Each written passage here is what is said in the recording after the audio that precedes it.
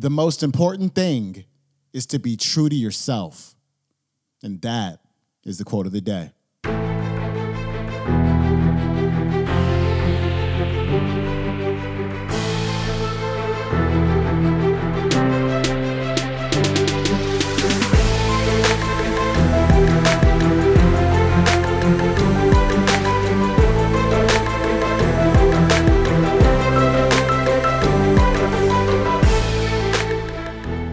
Welcome back to the Quote of the Day Show. I'm your host, Sean Croxton of SeanCroxton.com. We are wrapping up our grad week festivities today with Ellen Degeneres, and this is the commencement address that she gave at Tulane University in 2009. And the audio quality is not perfect, but the message certainly is. You're also going to have a few laughs. Here's Ellen. Oh, boy, thank you so much. Thank you so much. Thank you, President Cowan, Mrs. President Cowan, distinguished guest, undistinguished guest, you know who you are, honored faculty, and creepy Spanish teacher. And thank you to all the graduating class of 2009. I realize most of you are hungover and have splitting headaches and haven't slept since Fat Tuesday, but you can't graduate till I finish, so listen up. When I was asked to make the commencement speech, I immediately said yes. Then I went to look up what commencement meant, which would have been easy if I had a dictionary, but most of the books in our house are Porsches and they're all written in Australian. So I had to break the word down myself to find out the meaning. Commencement, common and cement. Common cement. You commonly see cement on sidewalks. Sidewalks have cracks, and if you step on a crack, you break your mother's back. So there's that. But I'm honored that you've asked me here to speak at your common cement. I thought that you had to be a famous alumnus. You had to graduate from the school. And I didn't go to college here, and as I don't know if President Cowan knows, I didn't go to college at all, any college. And I'm not saying you wasted your time or money, but look at me, I'm a huge celebrity.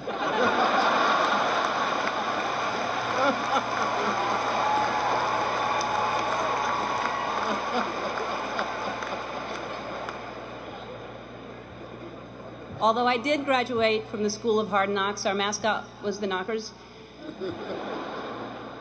I spent a lot of time here growing up. My mom worked at Newcomb, and I would go there every time I needed to steal something out of her purse. But why am I here today? Clearly not to steal. You're too far away, and I'd never get away with it. I'm here because of you, because I can't think of a more tenacious, more courageous graduating class. I mean, look at you all wearing your robes. Usually when you're wearing a robe at 10 in the morning, it means you've given up. I'm here because I love New Orleans. I was born and raised here. I spent my formative years here, and like you, while I was living here, I only did laundry 6 times. When I finished school, I was completely lost, and by school I mean middle school, but I went ahead and finished high school anyway, and I had no ambition. I didn't know what I wanted to do. I did everything from I shucked oysters, I was a hostess, I was a bartender, I was a waitress, I painted houses, I sold vacuum cleaners. I had no idea.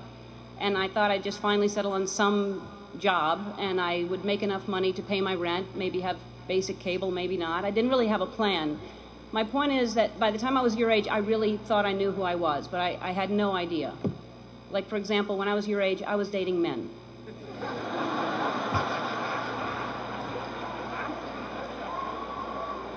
So what I'm saying is, when you're older, most of you will be gay. Is anybody writing this stuff down? Parents?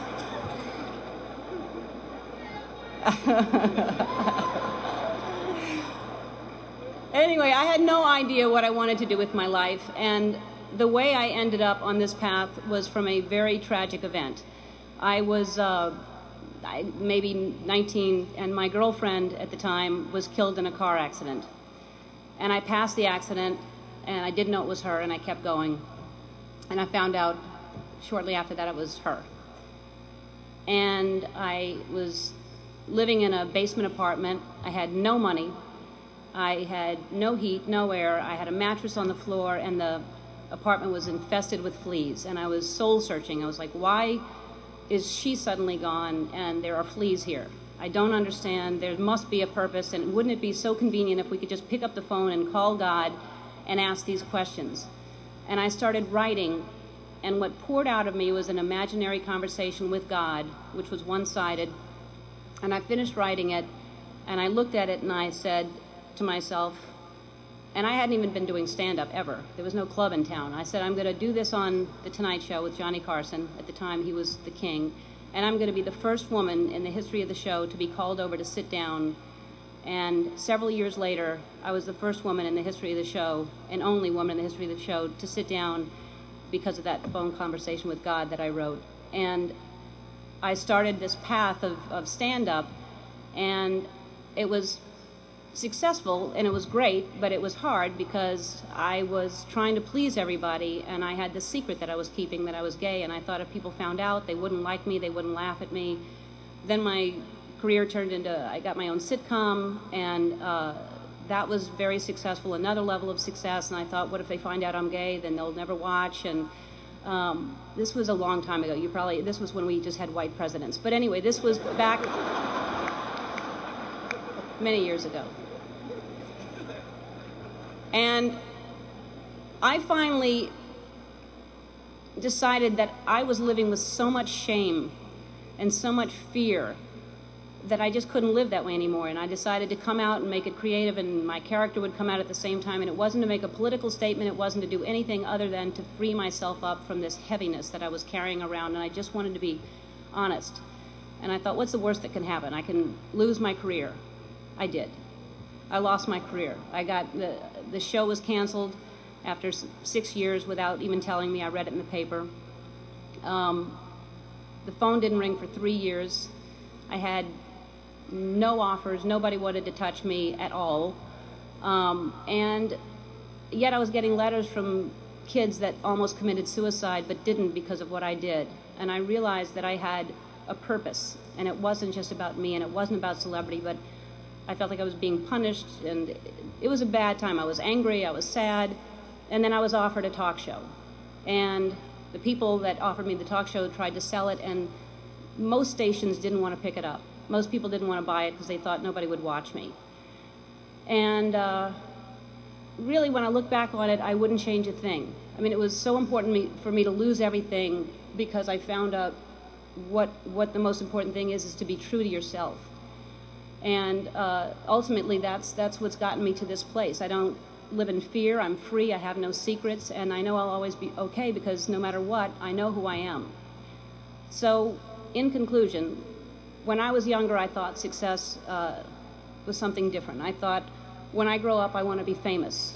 I want to be a star. I want to be in movies. When I grow up, I want to see the world, drive nice cars. I want to have groupies, to quote the Pussycat Dolls. How many people thought it was boobies, by the way? It's not. It's groupies. But my idea of success is different today. And as you grow, you'll realize definition of success changes. For many of you, today, success is being able to hold down 20 shots of tequila. For me, the most important thing in your life is to live your life with integrity and not to give in to peer pressure to try to be something that you're not. To live your life as an honest and compassionate person, to contribute in some way. So to conclude my conclusion, follow your passion, stay true to yourself, never follow someone else's path unless you're in the woods and you're lost and you see a path, then by all means you should follow that. Don't give advice. It'll come back and bite you when they ask. Don't take anyone's advice. So my advice to you is to be true to yourself, and everything will be fine. And I know that a lot of you are concerned about your future, but there's no need to worry. The economy is booming. The job market is wide open. The planet is just fine. It's going to be great. You've already survived a hurricane. What else can happen to you? And as I mentioned before, some of the most devastating things that happen to you will teach you the most. And now you know the right questions to ask for your first job interview, like, is it above sea level? So to conclude my conclusion that I previously concluded in the common cement speech, I guess what I'm trying to say is life is like one big Mardi Gras. But instead of showing your boobs, show people your brain. And if they like what they see, you'll have more beads than you know what to do with. And you'll be drunk most of the time. So to the Katrina class of 2009, I say congratulations. And if you don't remember a thing I said today, remember this. You're going to be okay. Dum, do-doom, doom, doom. Just dance.